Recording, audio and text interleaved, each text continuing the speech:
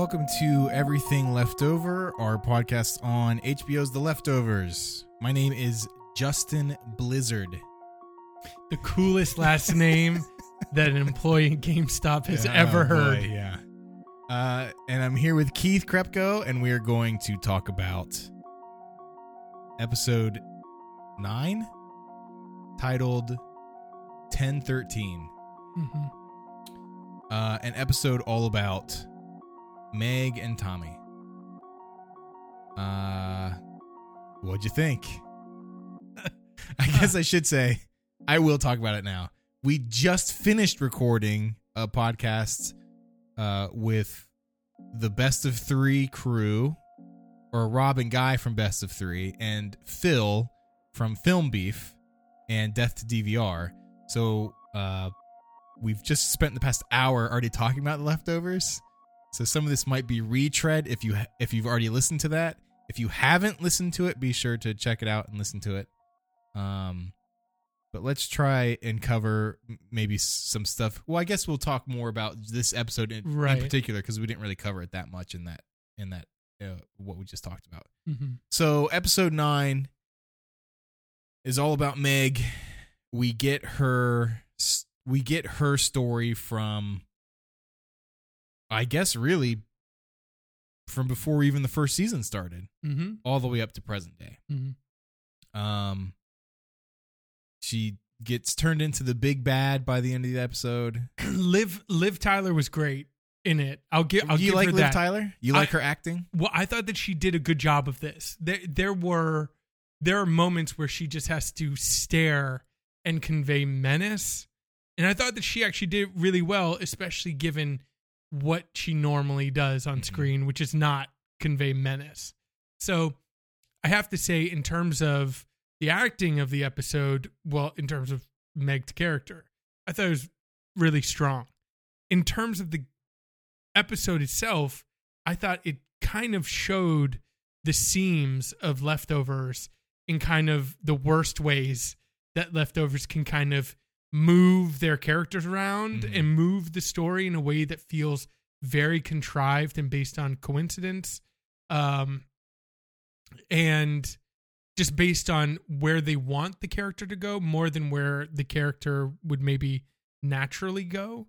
And then also the episode represented the thing that has annoyed me the most about this season, which up front, I want to address that maybe it hasn't been clear, but I do like this season. Right. And so I am a fan of the show. I will say that pretty openly. Mm-hmm. I do have issues with the show, but that doesn't mean that I don't like it. Mm-hmm. Having said that, this structure of moving the narrative forward and then taking 2 steps back in the very next episode to give you the same timeline from a different character's point of view is something that I hope that they completely abandon if they get a season 3 and move forward. Season 1 had these focal point episodes on characters that I thought worked really well, that kind of broke out of the natural movement of the episode or the season. But these flashbacks to different characters are not working, especially when it follows Tommy, whose story hasn't made sense since he showed up in the diner to talk to his sister and not want to be told, doesn't want it to be known that he's in town, to now where he's joined the Guilty Remnant. I could care less about his Holy Wayne. Has that been abandoned? Like is it completely definitive now that he does not have hugging powers, if hugging powers exist? Oh yeah. Okay. Yeah. It's not even like when he hugs Meg and Meg's like, I can do this for real. Oh, right. Yeah. That's the nail in the coffin of like, yeah, you're a charlatan. And I don't know if it was good acting or poor acting, but he did convey a guy who does not have the charisma to hug people's pain away. He knocked that out of the park. So my biggest issue, I mean, yeah, it's a weird decision to have Meg sort of show up this late in the season and become a bad guy. I feel like she's always been aggressive. She's always been sort of pushing boundaries, but she definitely shows up here and just goes for it, basically. My biggest question is why? Why is she doing all of this? Why is she so upset? Why is she so sold out for the Guilty Remnants mission of making people remember, quote unquote, when she has lost nobody in the departure? Her mom died the day before, which from Matt's insight, we saw that she's... So is Meg the sort of irrational extension of Nora throwing a rock through Erica's house, right? So I feel like Nora is upset because she's not getting the recognition she wants for having this terrible tragedy. So she lashes out by throwing a rock through Erica's window. Is Meg just the extreme example of that? I mean, I think part of that hopefully will be answered in the season finale. Having said that, I don't think that her character makes much sense. I don't know that you can answer that question based on what we've been given, because when you look at what they did, it was almost like a scientific formula of, we have a good character, now how do we make her bad? Well, let's first give her motivation. So the mother says, Meg, you're just someone who, when you get something in your mind, there's no stopping you.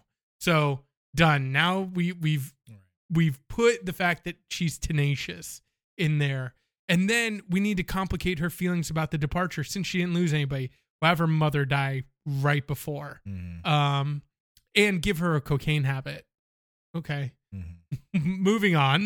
Mm-hmm. And then you have, now let's have her throw a fake grenade in a bus full of children. Mm-hmm. Just to kind of hammer home this kind of nihilistic streak that is now burning through her. So other than a burning nihilism, I don't know that there's much to answer about her character. Mm-hmm. Having said that, I do like the fact that she is working somewhat in, but now has moved beyond or above the Guilty Remnant. She's no longer identifying with their orthodoxy. She is kind of moving this quote unquote religion into a new phase of existence, mm-hmm. which is the natural progression of religions, right? That you have this thing that starts it, this idea, this person, this figure that then gets taken up by another figure and reinterpreted, repackaged, resold, or whatever else. Mm-hmm. And so it moves forward. So you kind of have Meg being the next iteration of the Guilty Remnant. And I like that she's operating in that kind of in-between space. So she doesn't care about being silent. She's calling out the Guilty Remnant leadership to be like... She doesn't care about being violent. Right. She doesn't care about being violent. So she's moving above and beyond their doctrine. Right. And I find that interesting as a concept. Now, her as a character, again, it doesn't make much sense when you look at her in season 1 and then you look at her now over the intervening 2 years that's happened, not even 2 years. Unless there's another tragedy that they're hiding, or unless she's just been like, I just imagine her in between seasons, just like knocking ice cream cones out of kids' hands constantly as her descent down into the big bad mm-hmm. of season 2. I still just don't understand the Guilty Remnants drive. I don't understand what they're trying to do.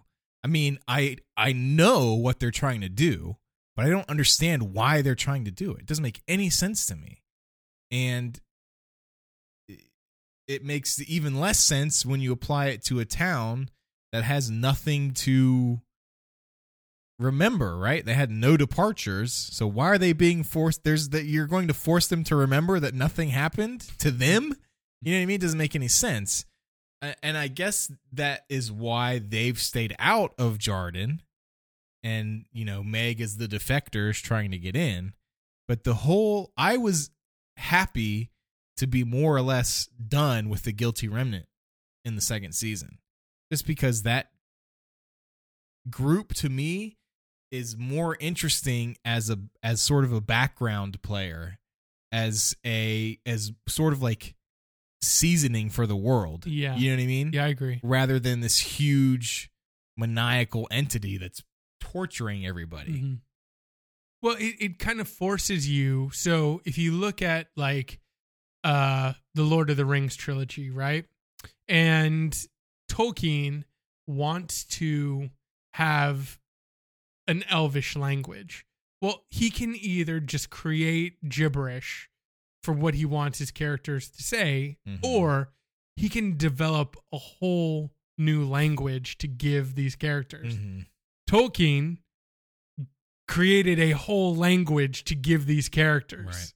Right. He wanted the world to be cohesive and work and to establish the rules so you didn't feel the writer pulling the strings, that you felt like this world is inhabited by these characters who are operating, have a veneer of operating independent of a writer because they got their own language, right? And I just feel like, and there's not enough time in our current state of television to do that. But I wonder if you asked Damon Lindelof, could he on his own articulate a cohesive doctrine for the Guilty Remnant?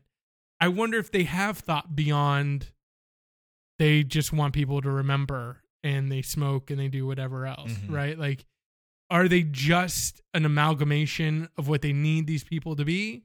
And that's as far as they've dug into it? Or have they actually created, like, no, these are the tenets of this faith.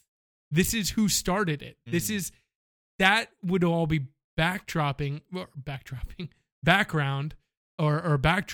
But it would allow that depth to be there. And I just feel like they didn't do that work and they don't have a fully articulate, and it comes through. And I think it comes through in these little moments where the Guilty Remnant season 2, have you felt this too? They're all kind of throwing their hands up. Even the leadership are kind of like, you do what you're told. Why? I don't know. Right? Like, well, they don't seem to be too motivated. I mean, I think that's where the conflict between them and Meg comes.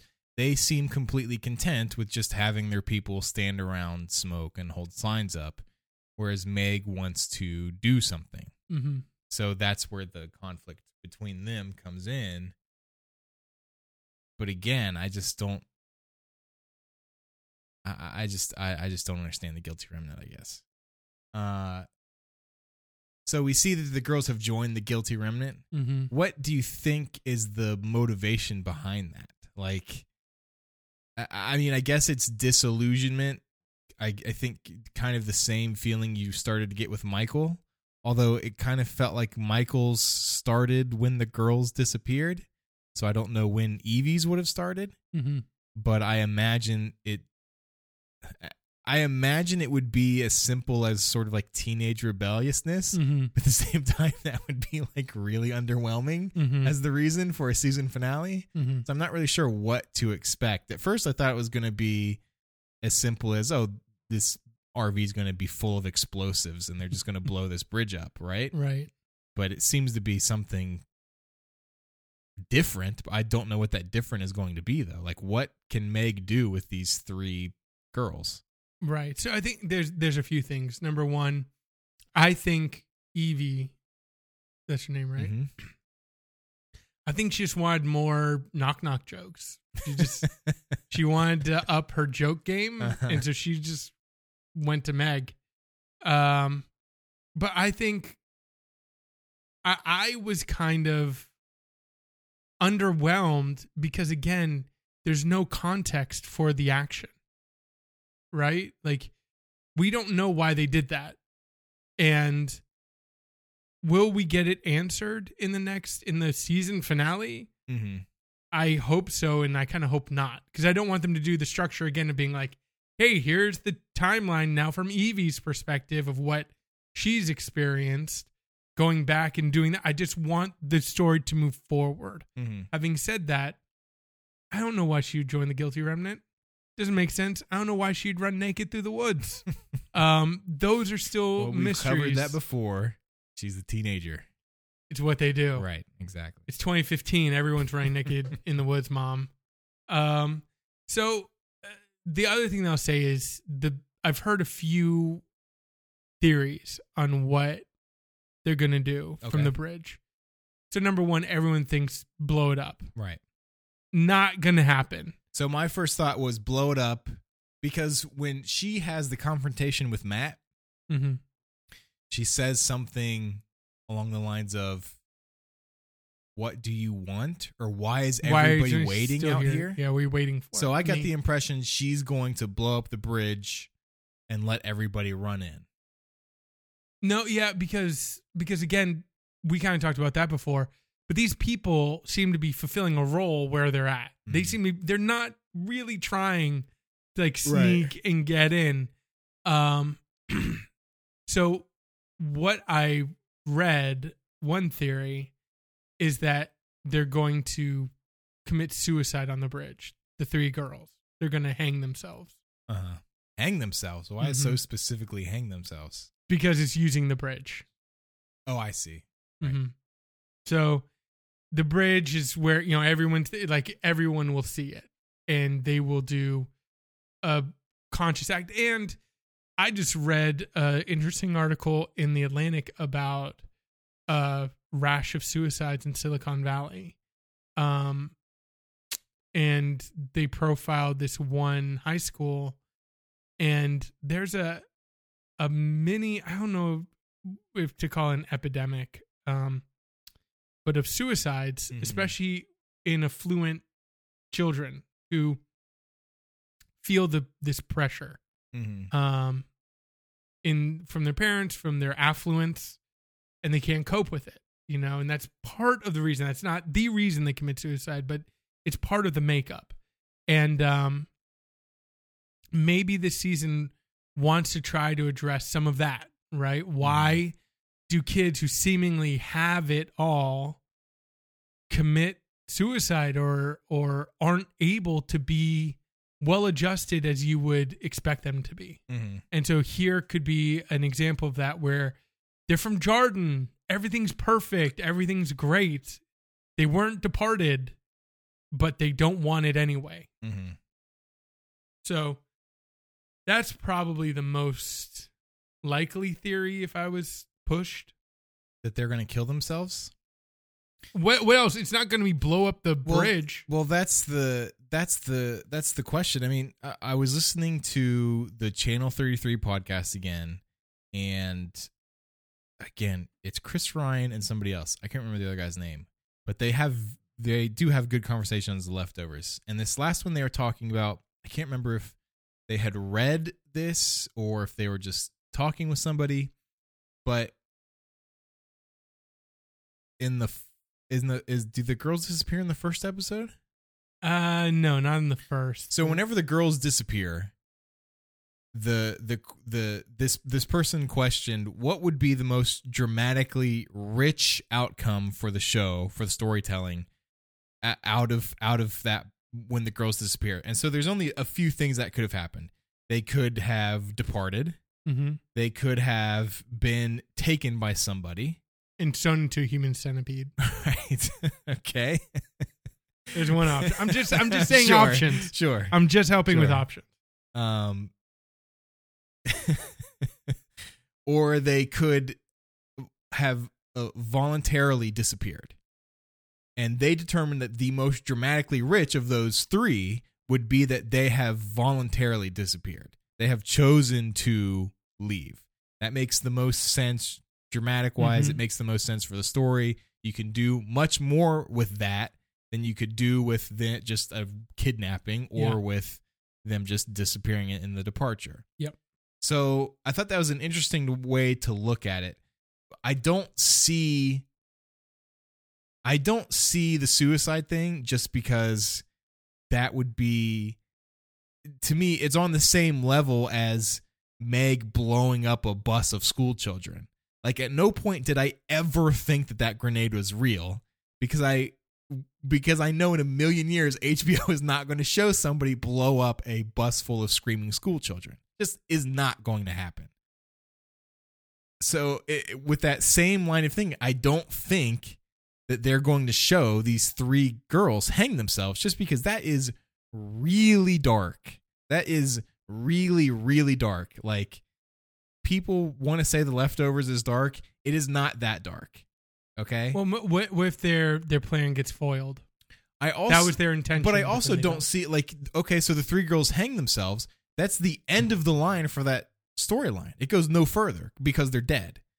So now you just get a completely despondent John Murphy and Murphy family. The girls are dead, so who cares about them anymore? You know what I mean? It just doesn't go forward from that point. Well, think about this. In taking that kind of dramatically rich story, what would be the best way to bring down which is what they're building up, the false narrative of Jordan and Miracle? You would agree that this whole season has been, this place is a sham. You're not as safe as you think you are if you come here. That's been said. I mean, I don't know what the theme of this season is. That's been said time and time again by different characters outright at the last town hall. But just as many characters have said Matt thinks it's the real. There's just as many characters think it is the real. Not just as many. The people who are living there, right, are just from the moment where John Murphy's wife, what's her name? Erica. So from the moment where Erica's like, yeah, I can smell the booze on your breath, to the mother of one of the missing girls, to her confronting everybody in the town hall, to all the various other characters who are selling their water to these tourists who don't really seem to be believing in the product. They're just kind of out there trying to make some money and whatever else. Like, I think that this season has been slowly peeling away the false facade of Jordan. So to me, that's what it is. And my thought is, how do you peel it all back and expose it for what it is, that it's not a safe place? But how does 3 girls killing themselves do that? How does it prove that Jordan isn't safe? Because they're from Jordan. I mean, these are the people who were spared. These are they're the ones who chant together. We are the blah, blah, blah. We are the chosen, right? That's their call. That's their identity.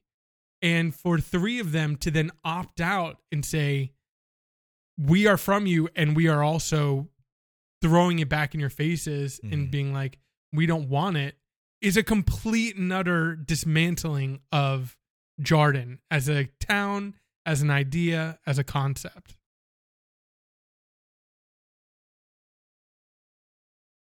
I just don't see it. I mean, but then what's the point of them joining the Guilty Remnant? Why don't they just go to the bridge and hang themselves? Well, yeah, because the Guilty Remnant are offering that possibility, that opportunity. They're offering that exposure. Yeah, that celebrity. Yeah, well, they're giving them the platform, right, to do it. Sure. Or the bridge. The bridge to do it. What else happened in this episode that was worth talking about? So, she goes and Meg visits Isaac and gets a real reading, and is told whatever it is that begins to turn her. Because up until then, she's been going to see a lot of these psychics, trying to find the answer to her question, which is, what was my mother going to say? And she is putting some value, some stock in what her mother was going to say. And Isaac pretty much says, it's stupid. You don't want to, it's not even worth. And so he apparently tells her, and she loses it and ends up spitting on Jordan before she leaves. And that is the seed of her hatred for this whole town and what it represents. Did that play real to you, honest to you, to her character? In terms of of being a catalyst for why she might want to burn Jordan to the ground. But that's a larger issue with Meg than just that scene. Like I said before, I have no idea why she's so upset about all this stuff. I guess she is supposed to be, like I said, I guess she's supposed to be the extreme version of what Nora was feeling in that episode. Mm-hmm. But I don't see that feeling getting to that extreme of a level, except for in someone who is mentally unstable, which up until this episode, Meg was not that person. Well, the fact that she joined the Guilty Remnant shows that she's somewhat unstable. I mean, maybe, but in that universe, thousands of people have joined the Guilty Remnant. Yeah. And they're not all psychopathic child bus threateners. So what about the boy that she commanded them go stone? Yeah, it's another, I guess it's a callback to what they did to Gladys. Do you think they stoned him? Sure. So you don't think Tommy dropping the rock and walking towards them maybe culminated in him getting them to spare his life? You said yourself in the Best of 3 podcast, Tommy is not a leader of men. He's not going to walk up to a group of bloodthirsty stoners and convince them not to stone somebody. No, yeah. I mean, he could try and hug their pain away. Maybe. Sure. But I think that was nothing more than just another look at how evil this girl is. So you think Tommy has seen that boy be stoned and is still staying there? Sure. Why does Tommy do anything that he does? And I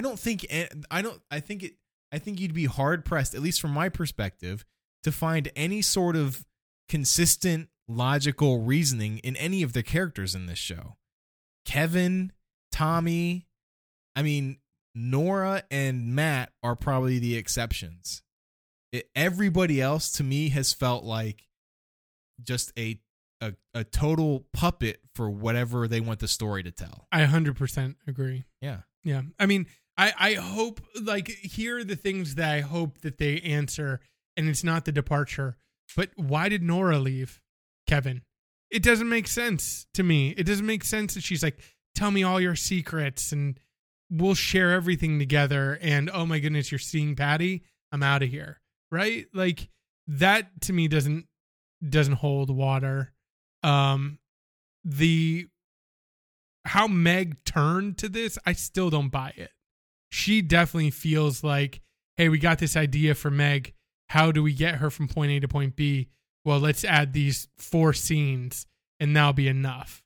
But all they've done is they've gone from 1 to 11 in one episode and been like, see, she's bad. Yeah. And it's too quick. So there's that. What about Meg going on the road trip with Tommy, and when she was asked why she forcibly screwed him, she said, to get you pregnant. To get her pregnant? No, remember, she's like, to get you pregnant. Well, I have to be honest. You were not in the room. I was a little in and out for this episode. I was very tired, and I may have dozed off a little bit. So I missed that line. I'll tell you the 2 things I missed, because I've heard people talk about this. I missed that line, and I missed her cell phone ringing and it being a chirping sound. A cricket, which is obviously what John was hearing in the first episode. What, Kevin?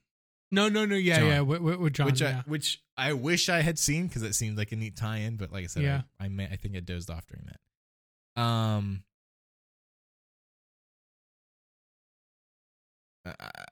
So you have nothing to say because you're sure. sleeping. I didn't see it. I guess I would say to impregnate him with the idea of the guilty remnant, of joining her, of just her worldview in general. You know what I mean? Mm-hmm. But Yeah, I felt like it was just another attempt to deepen her character. Yeah. And it didn't work out. That she's nihilist. She's a nihilist, right? That's what I was gonna say. She is just anarchy, right? Right, personified. Right. And the problem with that is, at least for me, anarchy is not an interesting narrative device, because, again, it's the same thing with the crazy thing. There's no reasoning to follow.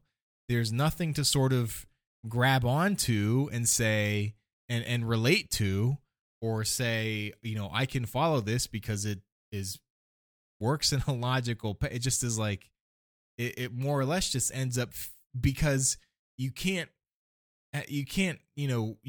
write a character you're writing can't be anarchy personified, right? Because you're writing it.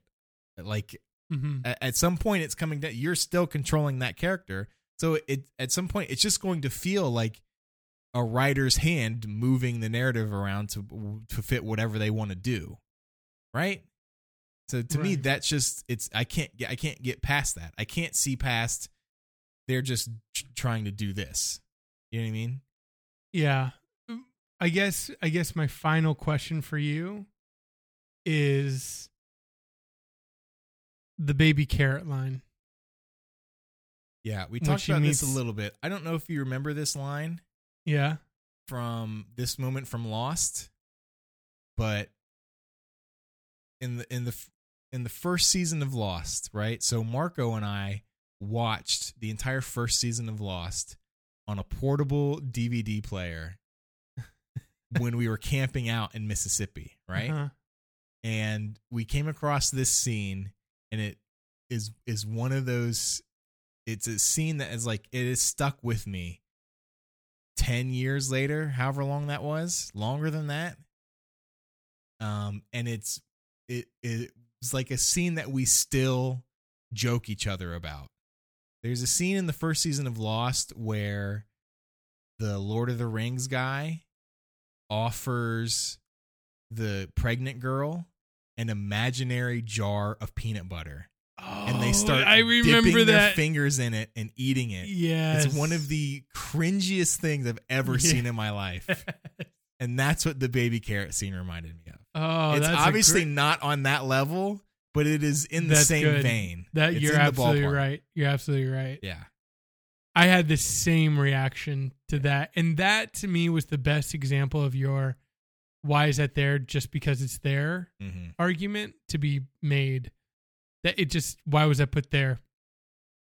Because they're baby carrots. And I want to see Liv Tyler eat a baby carrot. Yeah. Yeah. So we're going to, a little bit of a shorter show this week because, like I said, we talked about most of the stuff we wanted to talk about on the Best of 3 podcast. But I wanted to close the show by talking about a comment that was left on our website. The comment was left by someone who goes by the name Gil. It is a public comment, so I feel fine reading this on the podcast. I have reached out to Gil by replying to his comment, but I also emailed him because as the, owner of the website, I can see the email address that the people use to leave the comment. So I emailed him to try and get some more feedback, just, sort of see what he was thinking, but I haven't heard anything back yet. So I'm going to read this comment verbatim. These are his words, and we can discuss it a little bit. Gil writes, "Stop reviewing a show that you hate. It's retarded and a waste of your time and ours. Gross. You are both wasting your lives and intentionally watching and reviewing a show that you don't understand and obviously hate. Congrats, you've out-hipstered the hipsters. Now please destroy yourselves." Before we get into the comment proper, I just want to say that, like, at this point, not that hipsters ever meant anything to begin with, but at this point, it's one of those terms that, like, it's so meaningless, and it's become like all that hipster is at this point is it's just a word that people use to describe somebody they don't like, right? It means absolutely nothing. Right. All right. I just wanted to establish that. Yeah. Hipster has lost all cultural kind of connection at this point. It is just a nebulous term that has vague notions of handlebar mustaches and skinny jeans and skateboards and stuff. Yeah. So to address Gil's comment a little bit, I just wanted to say that. Thanks for the comment. I mean, hey. Yeah, thanks for listening. Yeah. If you've made it this far, and especially if you're listening to this, right? I mean, you're really sticking it out. But what I'll say is, if you're listening to this and you've had those feelings listening to this, stop listening to the podcast, right? Don't listen anymore. Like, if you're listening to this and getting so upset that you're telling people to kill themselves, not that I think he's serious about that or honestly feels that, then stop listening to the podcast, right? If you're looking for a podcast that is nothing but positive, all they want to do is talk about how much they love the show, there are plenty of Leftovers podcasts that you can listen to, and there's nothing wrong with that. Go listen to those. The podcasts that we do, even the things that I love, I am critical about, just because that's what I like to. That for me, that makes an interesting conversation. I don't find conversations interesting that are just two people gushing endlessly about something. I like to hear the criticism. I like to hear, to a degree, nitpicks. You know what I mean? That to me just makes a dynamic of one person feeling this way and somebody feeling a different way. To me, makes a more interesting conversation. Not that that's what we're doing on purpose. It just so happens to have worked out that way. But I tend to lean towards criticism because I think it helps me, first of all, refine the things that I like about what I like, but it just makes for a more interesting conversation. But the base of what I wanted to say is, if you've listened to 2 3/4 of a season's podcast of this, and that's what you've come away from, like, you should have stopped listening a long time ago. Not that we don't appreciate you listening, but like, do things in your life that you enjoy. Don't listen to something that you don't enjoy. Maybe they enjoy getting this upset and writing comments. Well, that could be. And you know, with that being said, I've been really frustrated with the show this season. I continue to be frustrated with it. You like the show. Yes. Right? So you're kind of being lumped in with me unfairly in this because you like the show. You're still able, you're able to criticize something and still like it and still talk about it constructively. I feel like it's, you know, I took this this comment as just a proof of my lack of an ability to articulate myself. Sure. And say, like, I enjoy the show. Yeah. I like it. I think it's a good show. I definitely have issues with it. But yeah, I do object to being lumped in with you and hipsters. And what about oh, never mind. Never mind. Yeah. And I won't destroy myself. Yet. Yeah. Let's see how the finale goes. Right.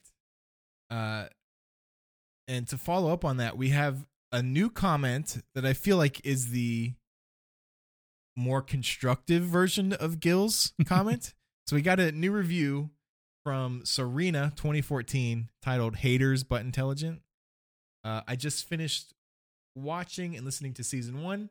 These guys are highly critical of the show, but successfully point out the many inconsistencies between the characters, behaviors, and scripts, conflicting storylines, and messages.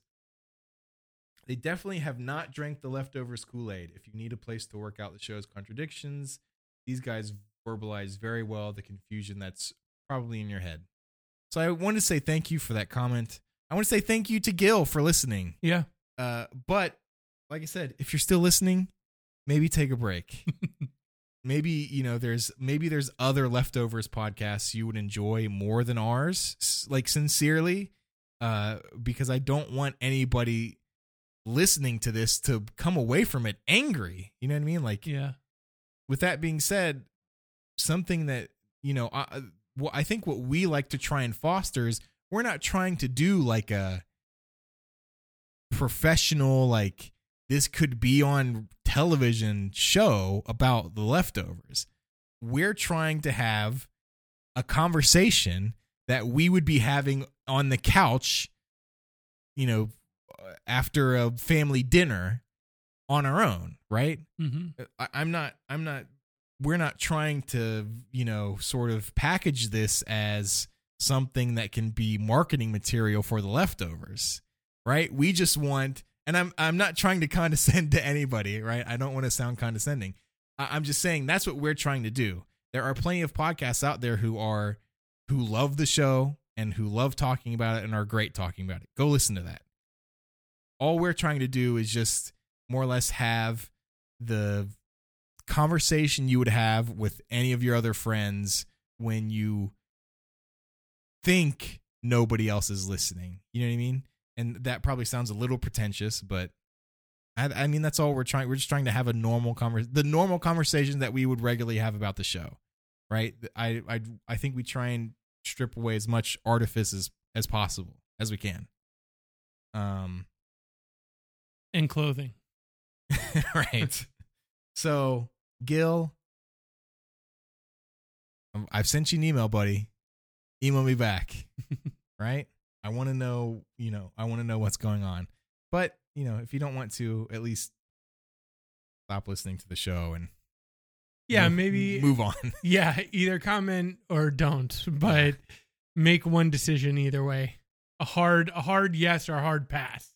Right. And I think you did a good job pointing out in your comment on the website of the irony of leaving a comment about a show, leaving a comment accusing the hosts of not understanding and hating a show, and then your comment is all about hating and not understanding the podcast that you're listening to. Right. I thought it was funny. And I honestly, I'm not trying to be patronizing or condescending either. I mean, hey, if we're doing a terrible job, let us know. Sure. That's fine. Yeah. Yeah. But if it's just because we don't like the show, right, and you like the show so much, it makes you angry that we don't like the show, you might need to, reevaluate. Yeah. Like take a few steps back. It's all right if other people don't like the thing you don't like. And with that being said, you like the show, right? Yes. That's what's so confusing about it. All right. Anyway, so that's the show. My name is Justin Blizzard. You can follow me on Twitter. I'm at Blizzard with 9 Z's.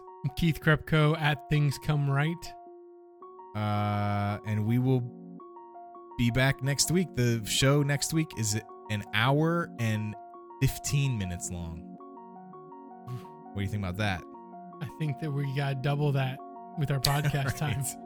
So yeah, we'll be back next week, and I think that will probably just be the last show, right? Mm-hmm. But we'll figure that out between now and then. So we will see you next week.